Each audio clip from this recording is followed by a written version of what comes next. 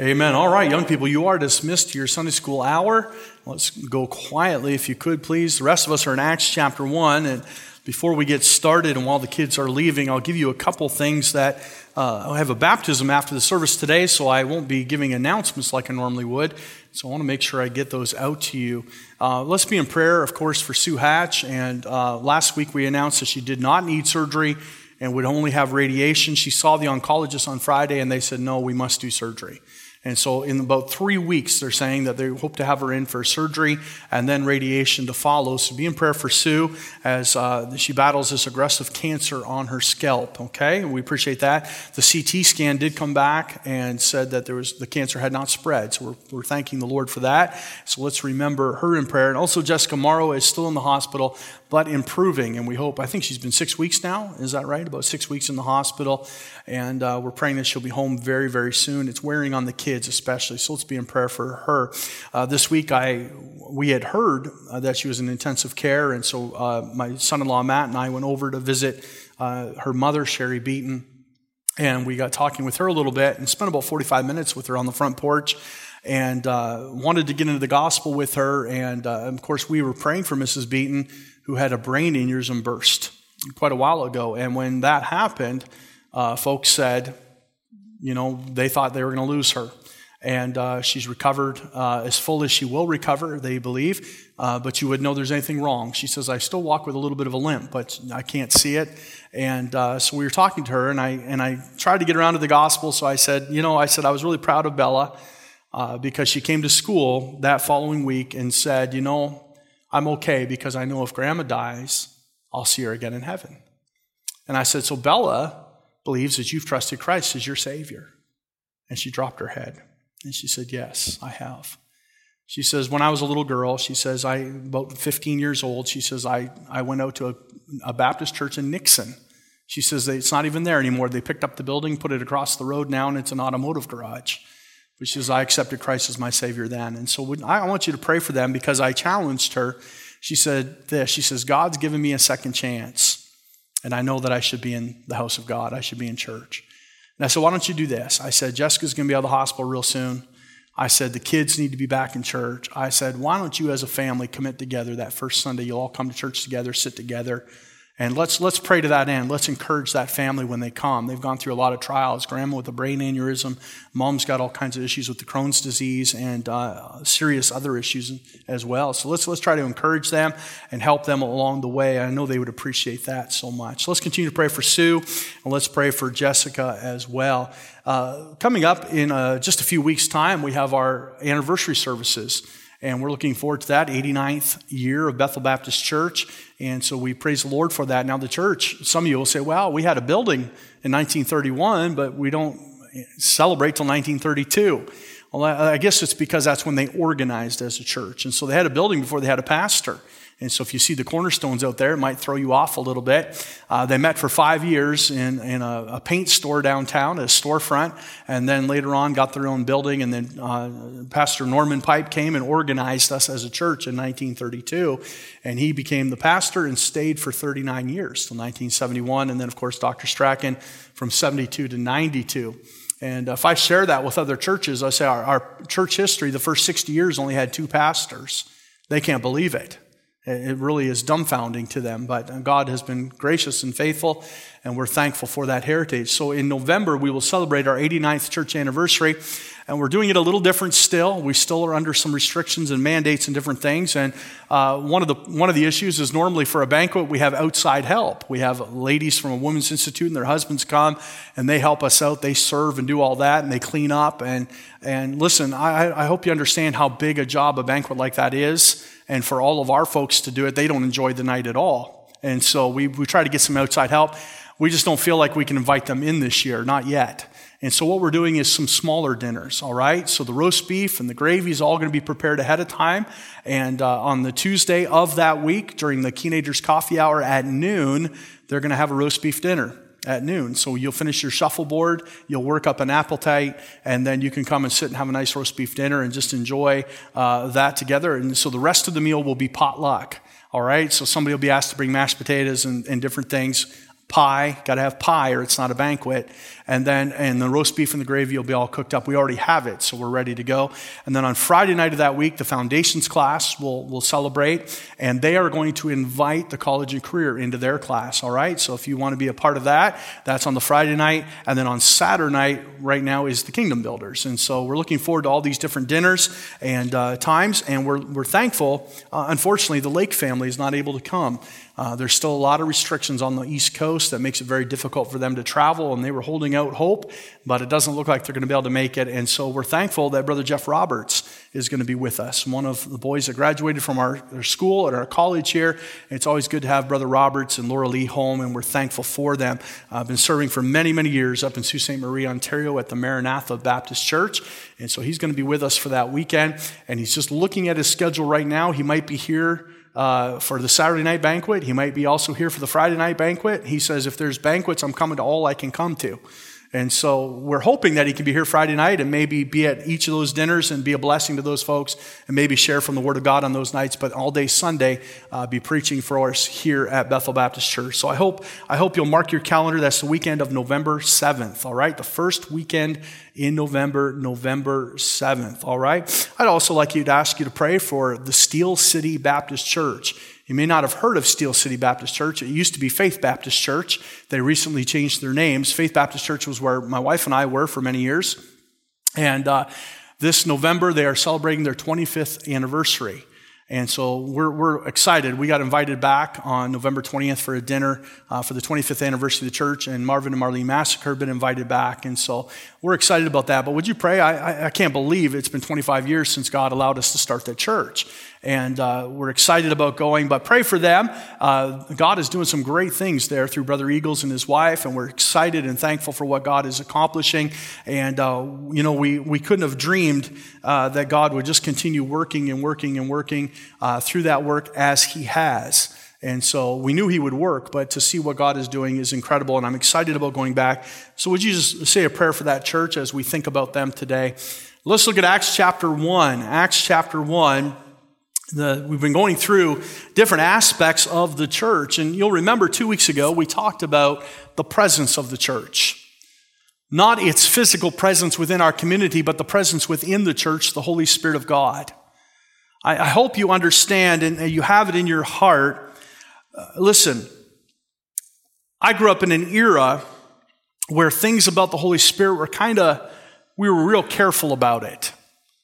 Not that we did not believe in the third person of the Trinity, but we were just careful because of the charismatic confusion that came through the 60s and the 70s. And as a little boy, I can remember hearing messages about charismatic confusion. I can remember messages about speaking in tongues and how that was a danger of the church. The Bible flat out says, tongues shall cease. And so as a result, we were very careful when we waded into the area of the Holy Spirit. And I'm thankful that our pastor was careful in how he taught that so that we didn't get mixed up in all that confusion. But I want you to understand something. The Holy Spirit is essential to any work of God. I would dare say that the reason churches are closing today is because they are not working in the Holy Spirit. They are not filled with the Holy Spirit because the work done in the Spirit of God cannot fail. God never fails. How many of you know that? God never fails. And so if we will put somebody said it this way, God's work done God's way will always never lack God's supply. We always are supplied by the Spirit of God to make sure that it is a successful work. Now, success may not be measured the same way God measures success. Understand that. Sometimes we look at numbers and we say, well, God is blessing that church. Listen, here's what Jesus Christ said, or the Apostle Paul said, that when Jesus returns, here's what he's looking for in church. Not a mega church. He's not looking for a certain number in a church. He's looking for a glorious church not having spot or wrinkle. That's what he's looking for. He's looking for a pure church. And so that is far more important. And so success is not necessarily measured the way that we would measure success. Now, we got through that message on the presence of the local church, and I kind of had to cut it off that day and say, and left you with this question, but how do we get his presence? How do we know that the Holy Spirit of God would work through us, that would fill us, that would guide us, that we could walk in the Holy Ghost? And how can we know that? I want to preach a message this morning with God's help, the prayer of the church. The prayer of the church. Listen to this. You can do nothing for the cause of Christ without prayer. You can do a lot of things, but you can't do them for God. You see, we are to seek Him in all that we do. We are to walk according to His will for our lives. You might be able to accomplish a lot of things in this world, and you might be able to make a lot of decisions, but things that are done for Christ must first be bathed with prayer, because when we pray, the Holy Spirit of God gets involved. And when I say that, I don't mean to ask God to approve that which we have already decided upon. We so often do that, don't we?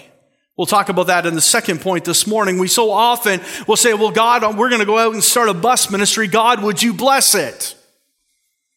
Maybe we should stop first and ask God if He would want us to start a bus ministry. Maybe we should seek God's will and God's Spirit and saying, God, would you help us as we go and knock on doors and tell people about Christ? God, make it so we have to have a bus ministry. Make it so there's nothing else we can do, but there's kids that are crying out for the gospel of Jesus Christ, and there's moms and dads that are so drawn to the church because they know that's where the Spirit of God is, and that's where God moves on a regular basis. That's where God is praised, and that's where God is worshiped. And so we must start a bus. Oh God, would you get in it? So often I think we just ask God to bless what we want to do, rather than seeking Him first and finding what He wants us to do. And so it starts with prayer. The prayer of the church. Look at Acts chapter 1 with me this morning. In Acts chapter 1, Acts is really a short name for this book. It is the Acts of the Apostles. The title really doesn't matter, but we find right away it is the Acts of the Apostles. It is the early church and the apostles that would establish that early church. And I want you to notice how the church started. In verse 1, we see the former treatise have I made, O Theophilus. You say, who is Theophilus? The word means lover of God. Lover, theos, God, philos, love. Of all that Jesus began both to do and to teach, until the day in which He was taken up. After that, He, through the Holy Ghost, had given commandments unto the apostles whom He had chosen. To whom also He showed Himself alive after His passion by many infallible proofs, being seen of them 40 days, and speaking of the things pertaining to the kingdom of God, and being assembled together with them, commanded them that they should not depart from Jerusalem, but wait for the promise of the Father, which saith He, ye have heard of me. Now, listen, underline that phrase. If you underline your Bibles, underline, wait for the promise of the Father. Wait for the promise of the Father. So what is the promise? Jesus talked about it in John chapter 14, 15, and 16. That when He would depart, the Comforter would come. The Holy Spirit of God. And the Bible bears that out in the very next verse. It says in verse 5, for John truly baptized with water, but ye shall be baptized with the Holy Ghost not many days hence. When they therefore were come together, they asked of Him, saying, Lord, wilt thou at this time restore again the kingdom to Israel? And He said unto them, it is not for you to know the times or the seasons which the Father hath put in His power, but ye shall receive power. After that the Holy Ghost is come upon you, and ye shall be witnesses unto me both in Jerusalem, and all Judea, and in Samaria, and unto the uttermost part of the earth. When He had spoken these things, while they beheld, He was taken up, and a cloud received Him out of their sight. And while they looked steadfastly toward heaven, as He went up, behold, two men stood by them in white apparel, which also said, Ye men of Galilee, why stand ye gazing up into heaven? This same Jesus, which is taken up from you into heaven, shall so come in like manner as ye have seen Him go into heaven. Then returned they unto Jerusalem from the mount called Olivet, which is from Jerusalem, a Sabbath day's journey. And when they were come in, they went up unto an upper room where abode both Peter and James and John and Andrew and Philip, Thomas, Bartholomew and Matthew, James the son of Alphaeus and Simon Zealots, and Judas the brother of James. They all continued with one accord in prayer and supplication with the women and Mary the mother of Jesus and with His brethren. Let's pray. Father, we thank You for this day. Father, we need Your Spirit to help us, to teach us, to guide us into all truth. Lord, I surrender to you and ask that you cleanse my heart that I might be filled with him. So Lord, help us today, we pray, Lord, to understand how we can have his presence in our lives simply by surrendering ourselves in prayer. Speak to us, we pray. We'll thank you in Jesus' name. Amen. In Acts chapter 1 and verse 4, the Lord Jesus Christ speaks for the first time in this book when he says, "Wait for the promise of the Father, which saith he, ye have heard of me." The Lord Jesus Christ is no doubt referring back to those times in John chapter 14, 15, and 16. So what is significant about those chapters? The Lord Jesus Christ is about to be crucified. The book of John is unlike the first three Gospels, Matthew, Mark, and Luke, where it spends most of its time on the latter few weeks of Jesus' ministry. Already in John chapter 14, we will read, "Let not your heart be troubled. You believe in God, believe also in me. In my Father's house are many mansions. If it were not so, I would have told you. I go to prepare a place for you, and if I go and prepare a place for you, I will come again and receive you unto myself, that where I am, there you may be also." Jesus is beginning to tell his disciples, I'm leaving.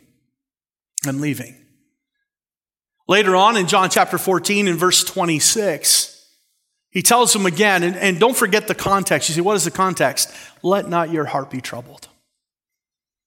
Jesus is trying to encourage their hearts. He's about to be crucified. He's about to ascend into the heavens. They're going to see him no longer. And so he's trying to encourage their hearts by saying, let not your heart be troubled. First, I go to prepare a place for you. Then he says in verse 26 of John 14, I will not leave you comfortless, but my Father will send another in my name, the Comforter. In John chapter 14 and 15 and 16, he will say several different things about what that Comforter will do.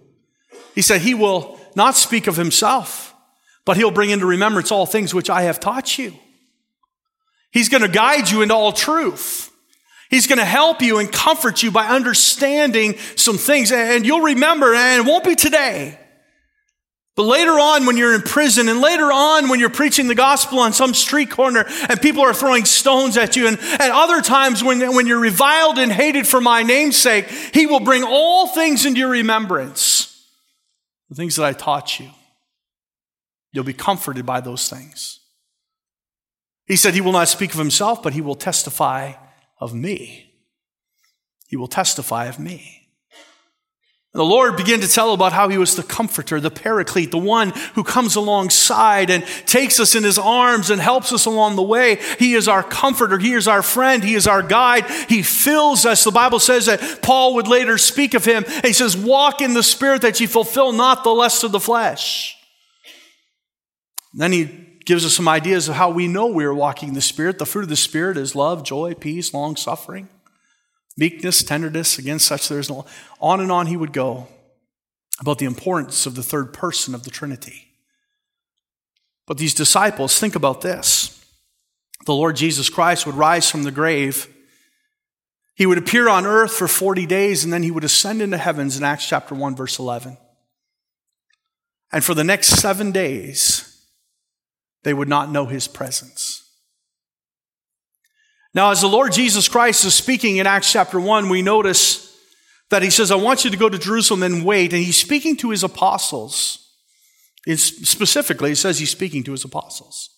In John chapter 20 and verse 20, it says they had received the Spirit of God. He breathed on them and said, receive ye the Spirit. But he says this in Acts chapter 1, that they were to go and they were to wait for the Spirit of God. It would be an empowering Spirit. In other words, it would come to the whole church, not just the apostles. How many of you understand by reading the scriptures, the apostles had a special dispensation, if you will. They had a special unction from God. God allowed them to do some things that we don't do today. It was an apostolic authority. It was a time where God was building his church and laying the foundation of it, and the word of God was not yet complete. And so therefore, God gave the apostles special abilities. They would heal. They would raise the dead. In Acts chapter 3, we'll read in a few moments of Peter and John as they would go into the temple at the gate called Beautiful, and there was a lame man, and they looked down upon him, and they said, "Silver and gold have I none, but such as I have give I unto thee in the name of Jesus of Nazareth. Rise up and walk." And the Bible says the man leaped to his feet, and he went into the temple leaping and praising God. We have a lot of people with 2 good feet who don't leap and praise God. But God gave those apostles some special ability. But in Acts chapter 2, we will see that he will give the whole church the Holy Spirit of God. I want you to notice this morning some things about prayer that are essential in being filled with God's Spirit. Working in God's Spirit. Worshiping in God's Spirit. Being sure that we do everything in the Spirit of God. Notice, first of all, prayer, and waiting. Prayer. And let me ask you, how many of you are patient people? Not me. I have very little patience. I read a little thing this morning, and I thought this is great advice for you men. Never ask your wife what time dinner will be ready while she's cutting the lawn. Good advice, ladies? That's good advice. But I said, I'm reading that and I'm thinking, oh, that's my patience level right there. I'm hungry now. I want to eat now. My wife will say, I'll say, "Hon, what's for dinner?" And she'll tell me, I say, "How long does that take to get ready? An hour?" Oh, I might die. An hour. I'm starving. We don't have a lot of patience. Let me encourage you to do something. Do a study on the word wait. They that wait upon the Lord shall renew their strength. They shall mount up with wings as eagles. They shall walk and not be weary. They shall run and not faint. Wait on the Lord.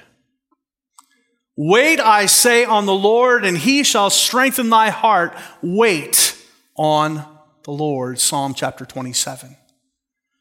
So many times in the Bible we are told to wait, but I want you to notice what the instruction is as we look back in verse 4. The Lord Jesus Christ gives some instruction to the disciples, and he says this, "And being assembled together with them, commanded that they should not depart from Jerusalem, but wait for the promise of the Father." Why would they wait in Jerusalem? I want to remind you of something. In Matthew chapter 28, the Lord Jesus Christ has just said to them, "Go ye therefore and teach" what? "All nations, baptizing them in the name of the Father, Son, and the Holy Ghost, teaching them to observe all things, and lo, I am with you always, even unto the end of the earth."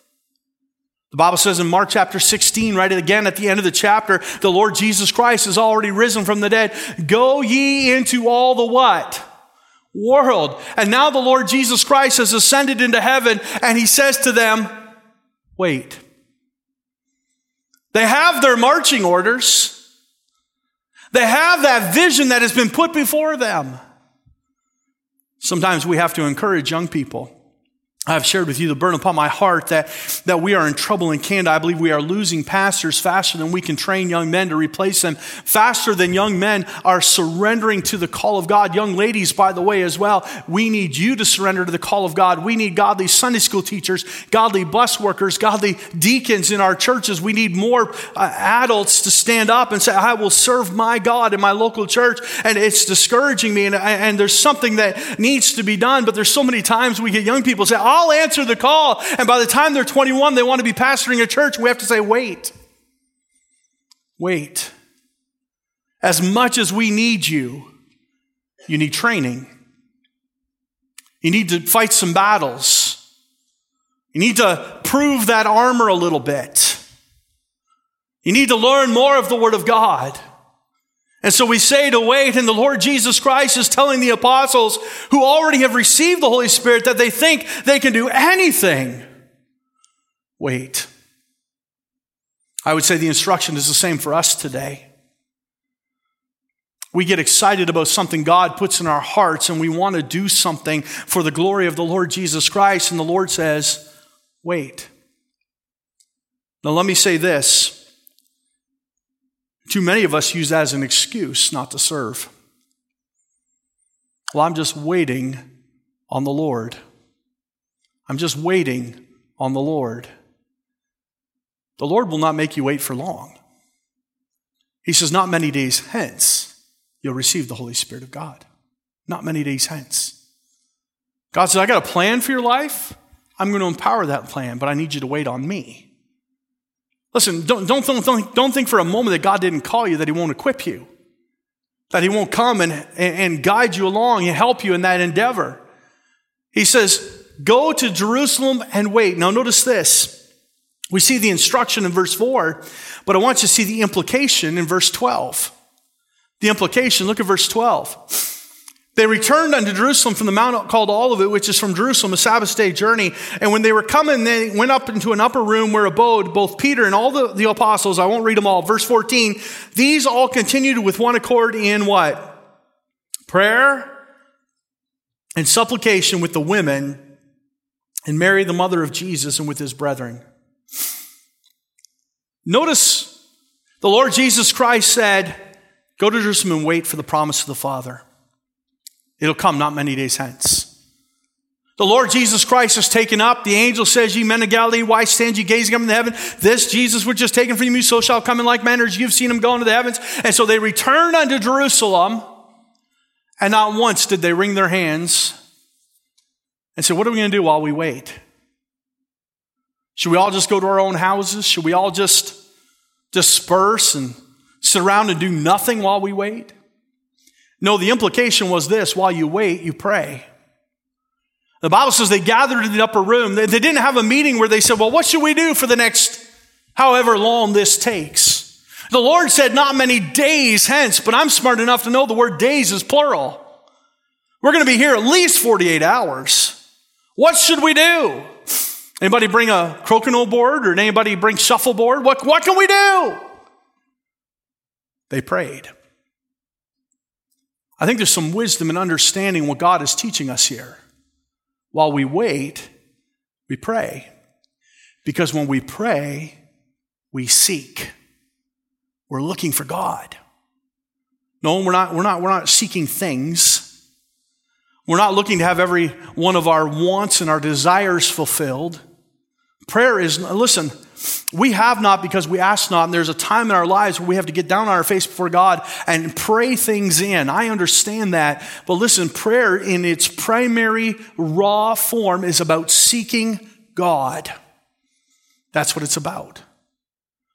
The disciples said, we are promised that the Holy Spirit will come. He is the third person of the Trinity. And the apostles, having already received the Holy Spirit in John chapter 20, could stand up and say, guys, you need to understand, when the Holy Spirit comes, he's going to change your life. There's 120 in that upper room, and 11 of them have received the Holy Spirit, but not in the same way that we would receive it. They had received it like King David did. They received it for a special time in ministry in their lives, but God was now going to empower the church. He would dwell within us. And the apostles had kind of a down payment of that. They understood what it was like to have the Spirit of God. And so they said, you need to pray. You need to seek him. You need to ask that he'll come now. And so we see the instruction, and we see the implication. Jesus had so well trained the disciples that they knew that they didn't simply just sit on their hands and wait, but they would pray and seek God. And then we see thirdly, the imparting. The imparting. Look at Acts chapter 2. We're talking about prayer and waiting. How many of you, let me ask you this, don't raise your hand, but just answer in your hearts today, how many are you waiting for God to do something right now? Are you praying? And when you pray, are you asking God to do that thing, or are you just seeking him? Because here's what I've come to understand about God. When God comes, he works. Somebody say amen. When God shows up, he works. He doesn't have to be told how to work. Right? Do you remember the fellow laying by the pool of Bethesda? When Jesus showed up, he worked.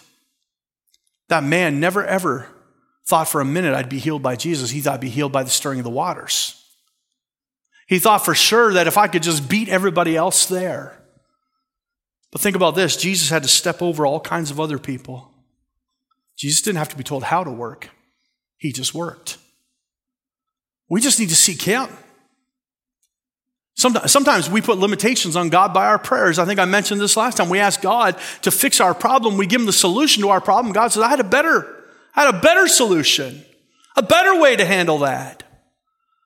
Oh, that we would just seek him. 2 Chronicles tells us to seek his face, and he would heal our land. Humble ourselves, turn from our wicked ways, seek my face, and I will heal your land. So you see the instruction, the implication, we see the imparting in chapter 2. And when the day of Pentecost was fully come, they were all with one accord in one place. Suddenly there came a sound from heaven as of a rushing mighty wind, and it filled all the house where they were sitting. And there appeared unto them cloven tongues like as of fire, and it sat upon each of them. And they were all filled with the Holy Ghost, and began to speak with other tongues as the Spirit gave them utterance. The impartation. You see, why did that happen? Because they had not departed from the instructions of the Lord, and God sent his Spirit as they continued in prayer in unity. Years ago, we were doing some testimonies in our church, and a lady stood up and she says, I've been having problems with my neighbor, and she says, my little dog was barking out in the backyard, and she was upset and trying to get the dog to quiet down. And she says, I walked out to have a word with her, and she says, the Holy Spirit just came upon me, and she says, I was so thankful that God was there to help me and strengthen me as I talked to her. And I said, you witch. I went, what? That was not the Holy Spirit of God that did that. Let me say this. When the church meets together and we are quarreling and fighting, the Holy Spirit of God does not work through that. He said, well, you got a scripture on that? They were all of one accord when the Spirit of God came. The time was ripe. There might have been some folks in that upper room and thought, maybe I wish I would have been picked. They picked Matthias to be an apostle. Why not me? Why didn't I feel it? But even though they may have thought that, they humbly submitted themselves and said, this is God's will. And I'm going to support Matthias. I'm going to pray for the apostles. And maybe 20 years later, when Matthias had to give his life at a stake or on a cross or thrown to lions, maybe they went, wow, maybe that's why God didn't pick me, because he knew I couldn't do that. We don't always know what's in store. And so we trust the Spirit of God to guide us and to direct us and to lead us. But a quarreling church and a fighting church and a church that is not of one accord will not see the Spirit of God move. Let me ask you, do you have aught with a brother? This was not the message this morning. Do you have aught with a brother?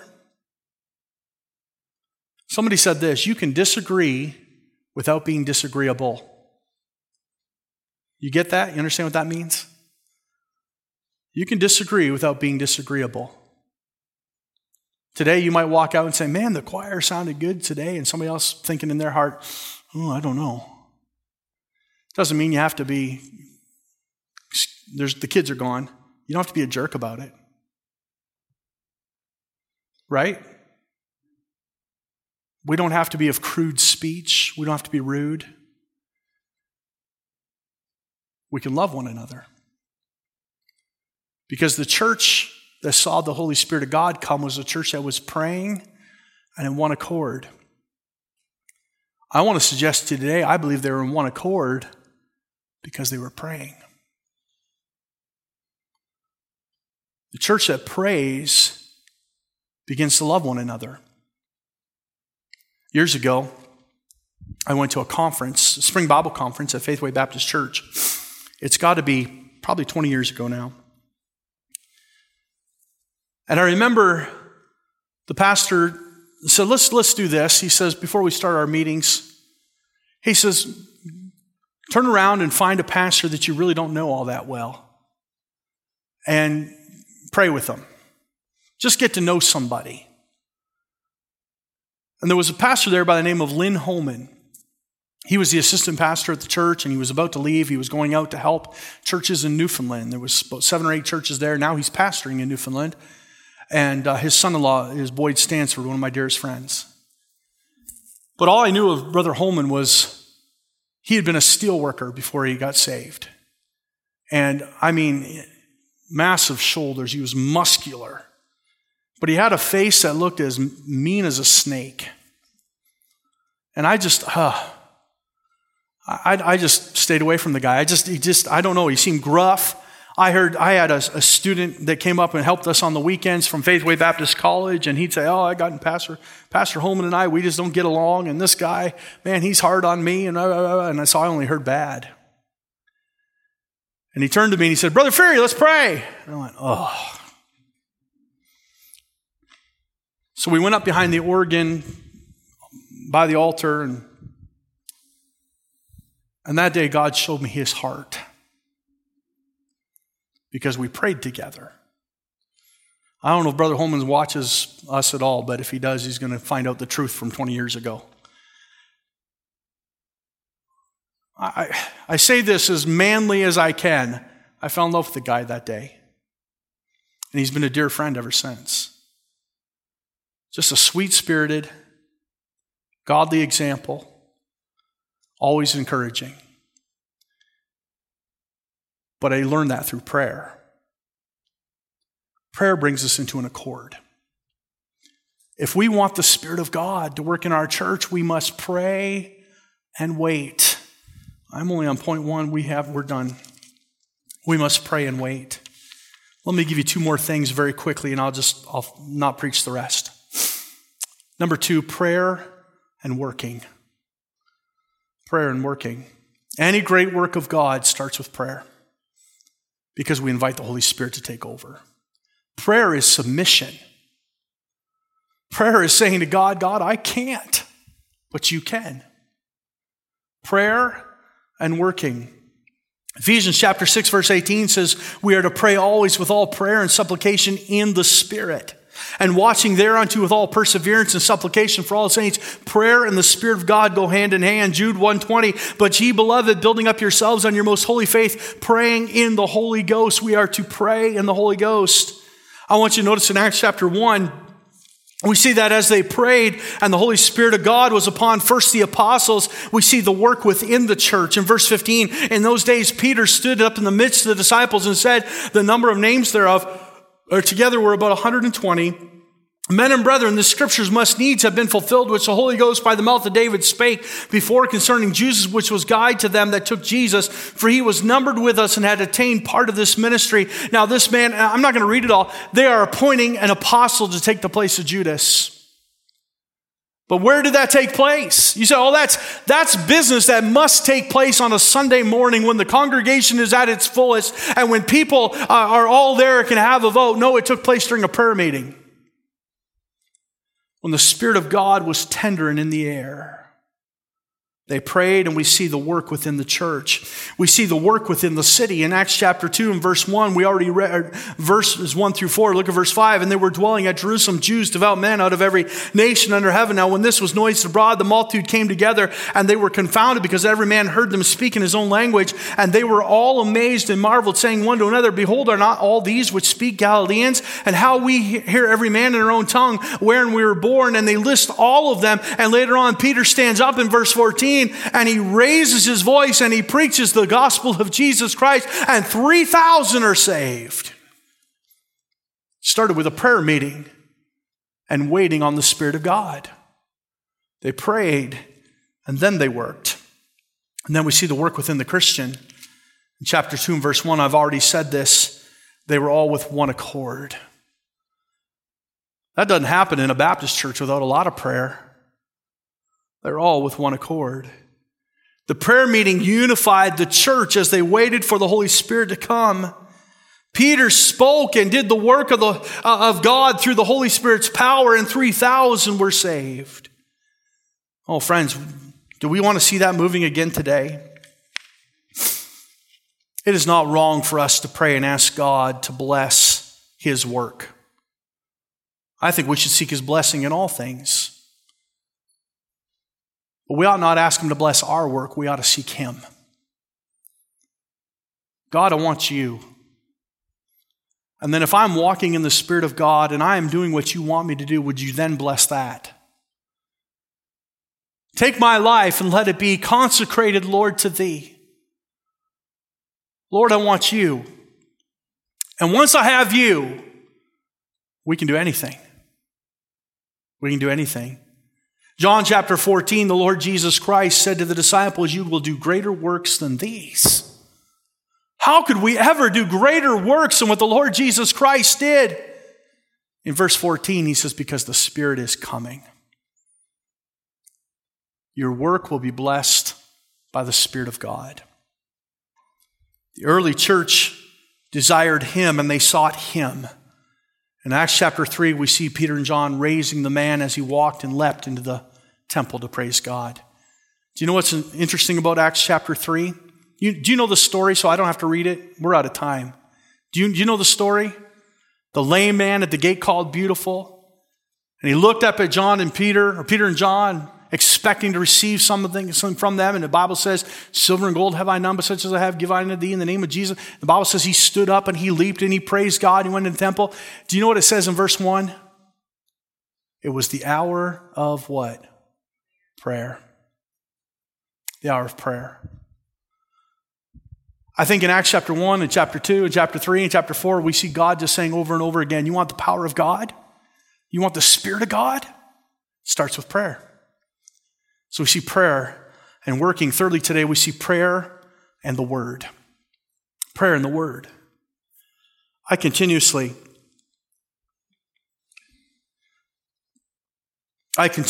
my own worst critic. And I continuously ask God, we need to see more power in the service. We need to see God working. We need to see the Word of God blessed. Now, I've learned a little while ago, and I try to pray it more often. Lord, instead of saying, Lord, bless the service, or Lord, bless the preaching, I say, Lord, bless your Word. Because God always blesses His Word. But why don't we see more power in the Word of God? More power in preaching? I'll be honest, and you've probably done the same with me. I've come away from meetings and going, did he even pray before he preached? There was no stirring. Nothing gripped my heart. And in all honesty, sometimes that's me. That's my fault. I didn't come prepared. I didn't come desiring to be fed or to hear from God. But then I'll see altars fill and go, God, why not me? But then there's other times. I was at a meeting not too long ago. There was two preachers. The first preacher preached and God moved in a special way and the altars kind of filled up and it was obvious God's Spirit was working. The next preacher got up and something was wrong. Something wasn't right. The pastor got up at the end of the message, and keep in mind, the last message of the night is typically the one where you have the invitation and do all that. The first invitation was kind of spontaneous. People just came. The second preacher was supposed to lead them into an invitation, and the pastor got up and he says, let's pray and we'll go have coffee. The pastor of the church also knew that something was missing. Something was wrong. We need God.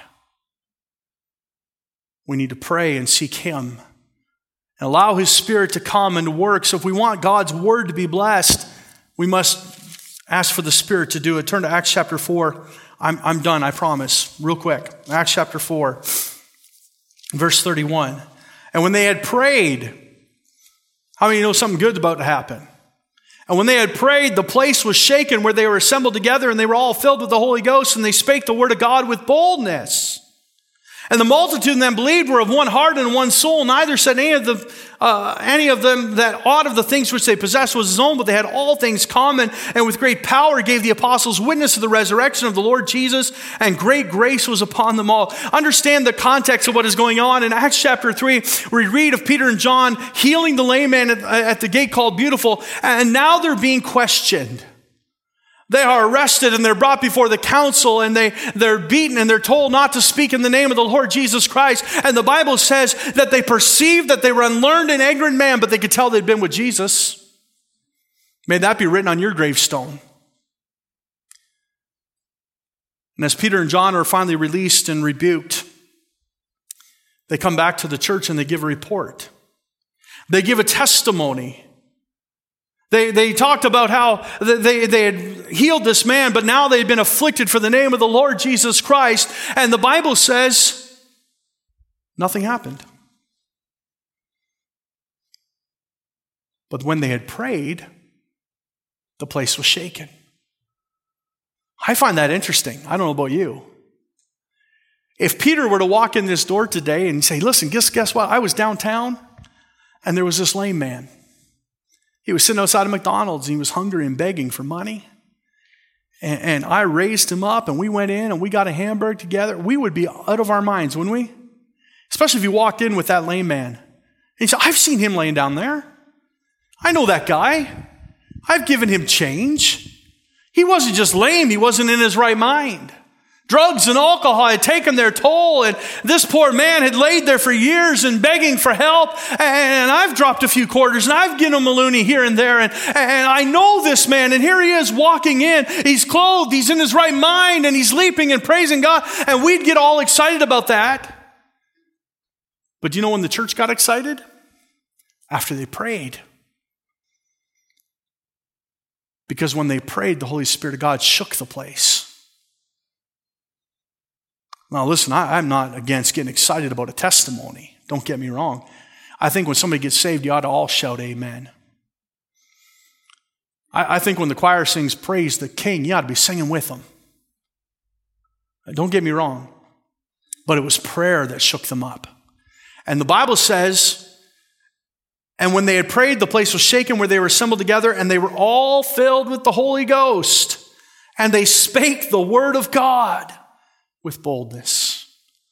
What blesses his word? When we pray and we're filled. And God will bless his word.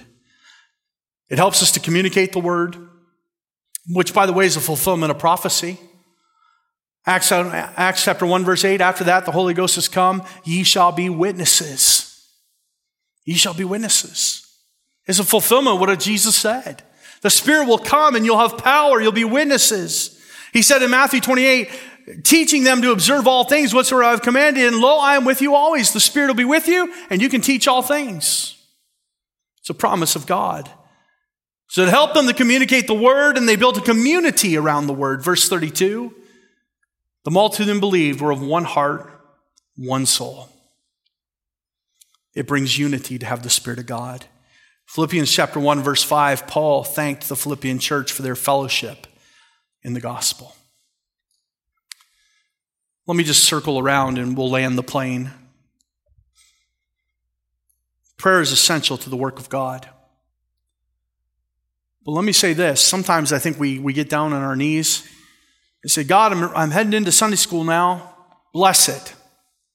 Bless my lesson. Bless my illustrations. Bless the songs I've chosen to sing. God says, you're looking for the wrong thing, man. Pray and seek me. Lord, would you get a blessing today? God, would you send your Spirit in his fullness? And that means I got to be cleansed of my sin. Oh, I need to be forgiven. I need to seek you. Let me ask you this. What would happen if the Holy Spirit showed up in your Sunday school class? Imagine. We're so focused on what we're doing, we need to be focused on what God wants to do. The moving of the Spirit of God through prayer. But it'll never happen unless we start with prayer. Let's bow this morning. Father, thank you for this day. Help us, Lord, and to follow the Bible plan, Lord. We see over and over in the first few chapters of Acts how they prayed and they prayed and they prayed. Lord, I pray that you just help us to commit ourselves to be a body of prayer. The Bible even refers to the house of God as a house of prayer. I pray, Lord, that you'd help us. Lord, commit our hearts to that, to seeking your face. And Lord, we'll thank you in Jesus' name. Amen. Let's stand to our feet this morning. Our heads bowed and our eyes closed. If God has spoke to your heart, this altar is open even now.